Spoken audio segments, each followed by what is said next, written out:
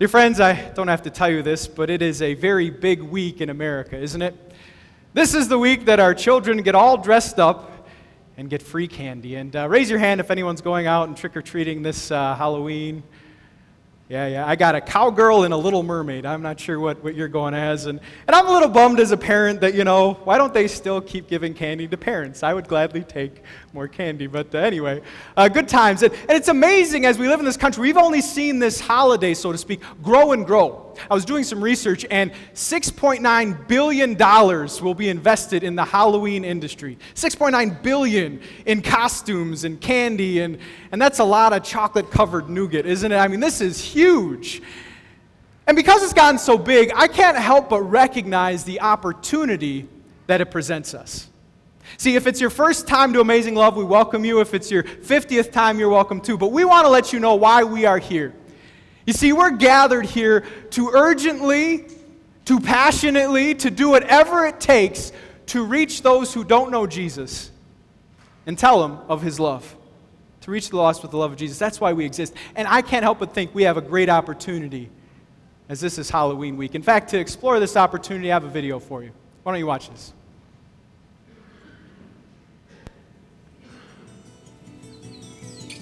Halloween. It may be a lot of things you like or don't like, but it is the last American tradition where it's okay for complete strangers to come to your house. We pray about opportunities to love our neighbors, but are we missing one that's right under our noses? What if we, the church, saw the incredible potential in Halloween to build relationships with our neighborhoods? Let's think about it. We're spread out all over town. We interact with all sorts of people. And we can all do something simple this year to bring the love of Jesus to others. Let's do more than carve pumpkins. Let's join together as a church to intentionally use Halloween to reach our neighbors and love our community.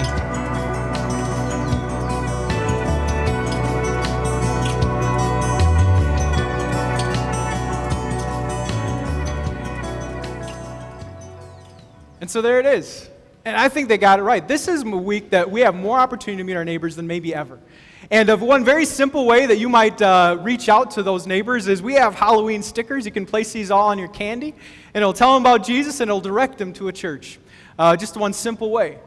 But maybe you can look for other opportunities. Maybe you know your neighbor, and you've been working up the courage to invite them to this place. Take the opportunity. Maybe it's a chance to tell your story, what God is doing in your life. I'm not sure what might happen. But I believe God can work this week to do incredible things as we get to know our neighbors. Now, some are weary of participating in Halloween as it is a focus on spirits. And one of the reasons that I think Halloween is actually increasing is because we realize we live in a spiritual world. And the Bible confirms this.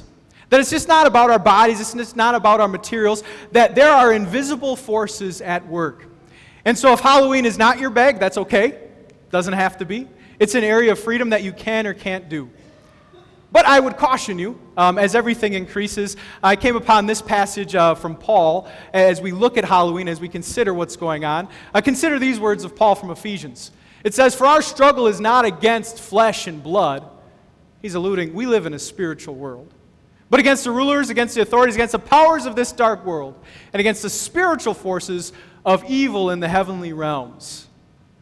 Did you get the caution? That yes, we live in a spiritual world, and yes, it's okay to dress up and get some candy, but I think there's a difference between having fun trick-or-treating and maybe having an unhealthy obsession with the spiritually dark things of this world. And as a pastoral caution, I just advise you to watch out. Have fun, but watch out. Does that make sense? But I thought, on this week where we focus on spirits, and we see little kids as ghosts and different things, that we would focus on the greatest spirit.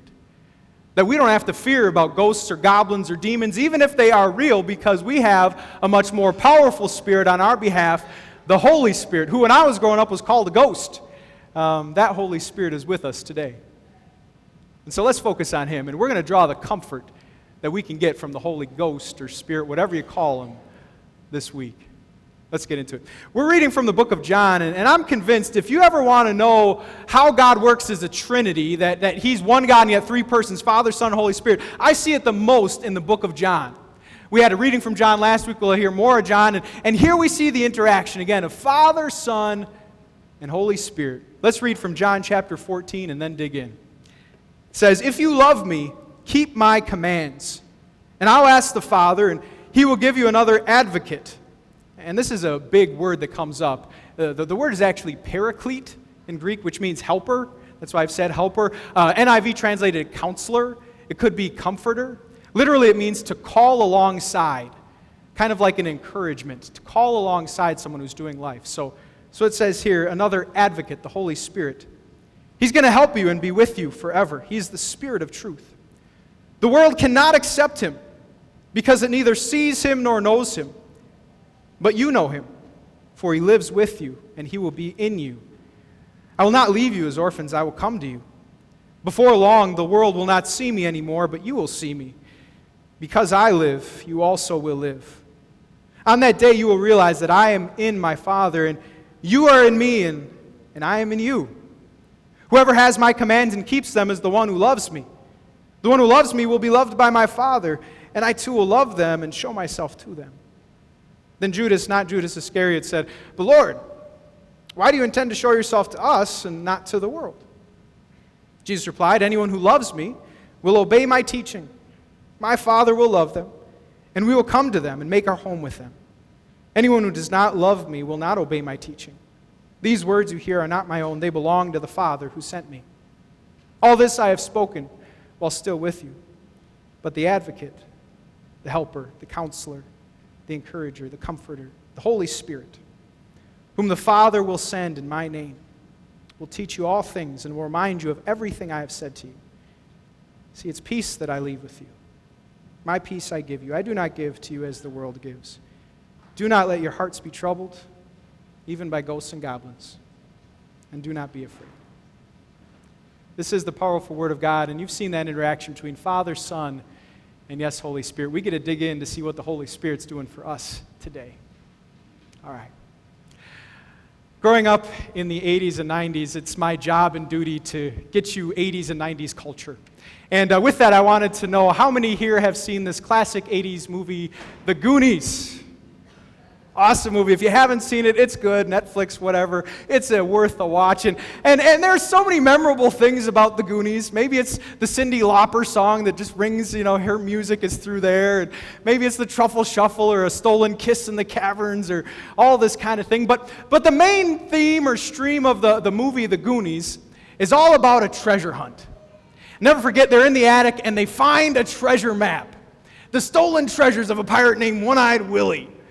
And with that, the adventure ensues into the caverns, away from the Fratellis, this mob family, to get that treasure. But I want to tell you, without a treasure map, there would be no knowledge of a treasure. Without a treasure map, there would be no adventure to ensue. Without a treasure map, there would be no wonderful 80s movie called The Goonies. That'd be a shame.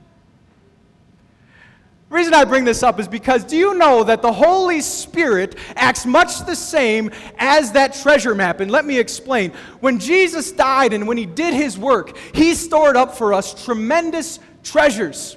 Forgiveness, peace, eternal life, all in store for all who would find it. But I tell you the truth, if the Holy Spirit was not at work, you wouldn't know of that treasure. If the Holy Spirit was not at work, you wouldn't know how to get there. And maybe more than that, even if you found the treasure, you wouldn't see it as a treasure. That what Jesus did would mean nothing for you. That's the power of the Holy Spirit. This is what we learn. We learn that He reveals things like that treasure map that otherwise we wouldn't know. Paul wrote in 1 Corinthians this about the Spirit. He said, "The man without the Spirit," get this, "does not accept the things that come from the Spirit." So again, Jesus could have lived, He could have died, He could have rose again, but I want you to know, if the Spirit wasn't in your heart, none of that would matter. You might not know of it, you wouldn't have found it, and it wouldn't mean anything to you without the Spirit working inside. It's foolishness without Him. And so what makes the Holy Spirit so good? but it's the Holy Spirit who helps us to find or to know the treasures of Christ. We confessed that earlier. We said, no one could say Jesus is Lord except by the Holy Spirit. And even Jesus kind of alluded to that in our section. He kind of reverses it. Look at verse 17. Verse 17 says, He is the Spirit of truth, and the world cannot accept Him, because it neither sees Him nor does it know Him, but you know Him, for He lives with you, and He will be in you. And so there He is, the treasure map. He is the one leading us to know who Jesus is and what that all means. And so what you need to know is that the Spirit of God is a great gift. It's a great gift. In fact, when Jesus is talking about sending the Spirit, it reminds me of a child and having friends over. And have you ever had, when you have company over, you want to share the best of what you got with those you like? And so maybe you go to your mom and say, oh, Jimmy's over. I want you to make those brownies. You know those brownies that everyone loves? Can you make the brownies? Jimmy's over. I want to share that with Jimmy.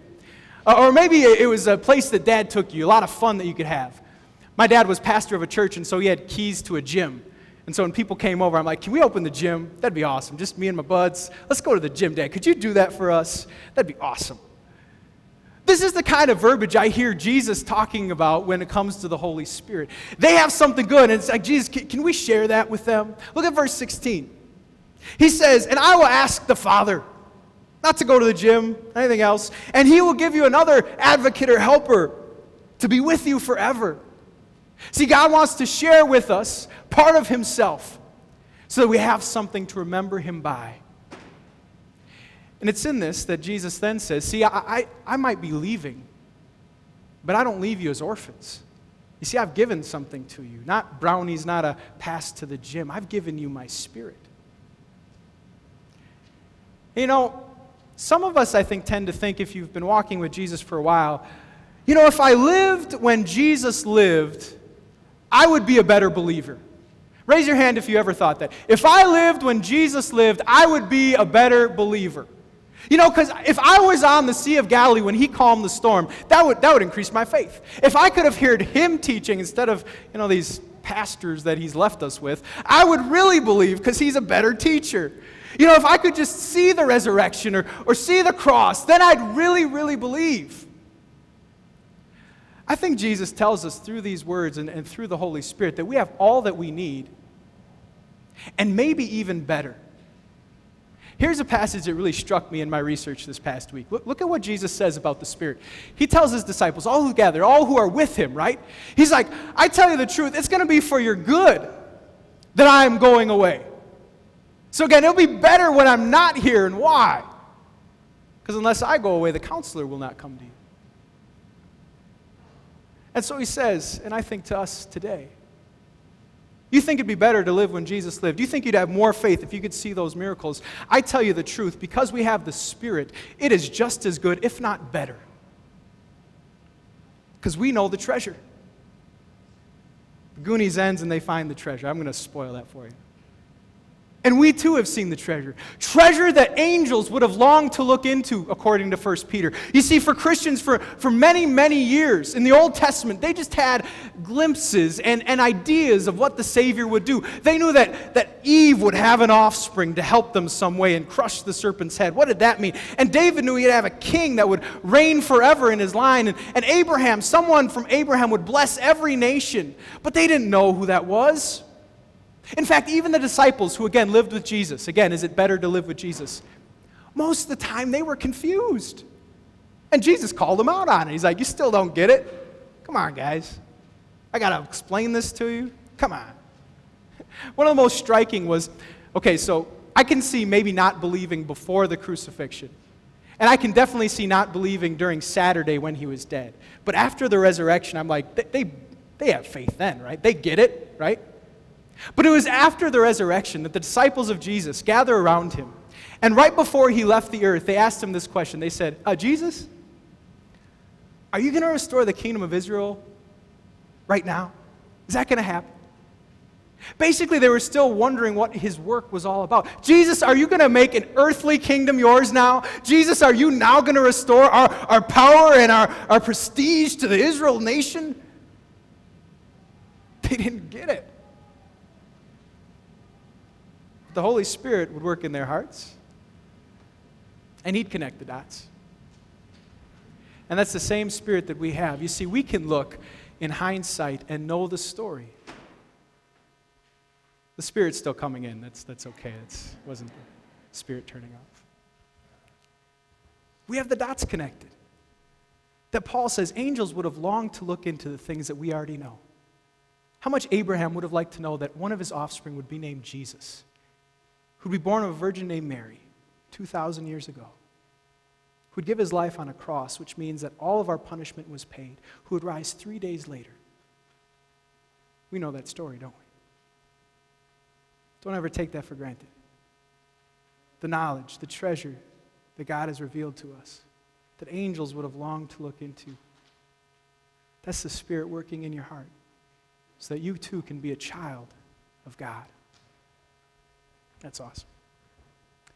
But then Jesus goes on and he says a lot about, as my disciple, if the Spirit is really in me, in you, you will love me and you will obey my commands. And when we obey God's commands, it's not the way of salvation, rather it's the proof of salvation. When we love Him, it's evidence that we are already in Him. And we talk about the Holy Spirit and His work in this regard. Consider the Holy Spirit who enables us to do this great work. It says in Philippians, "For it is God who works in you to will and to act to fulfill His good purpose." So what else does the Holy Spirit help us do? He enables us to do those acts of love, those really good things that God wants us to continue to do. And so this is His power. As we want to love God, again, the Holy Spirit empowers us for acts of love. To talk more about this, I want to talk about one of the most interesting creatures, probably a creature who has no more significant transformation. I want to talk about the caterpillar. Does anyone think caterpillars are beautiful? I was wondering that. Okay, some. I think they're kind of ugly. That's just me. And let's live in the realm of a caterpillar. You're just creeping and crawling, and there is not much more slow thing than a caterpillar. They're like a snail's maybe slower, a worm is maybe slower, right? And they're just creeping and crawling most of their life. And then they go into a cocoon. And I cannot imagine what a caterpillar feels like when he's a butterfly. Right, you have this transformation where all he was doing, creeping and crawling, and sooner or later he's this. Like, can you imagine, you're flying now, look, see you guys, can't believe this, woo, it'd be crazy. I wouldn't know what that's like. It's like if I sprouted wings and fly, that'd be awesome, like Superman, da-da, that's a caterpillar. Flying, guys, still crawling around, fellow caterpillars and ants. That would be awesome.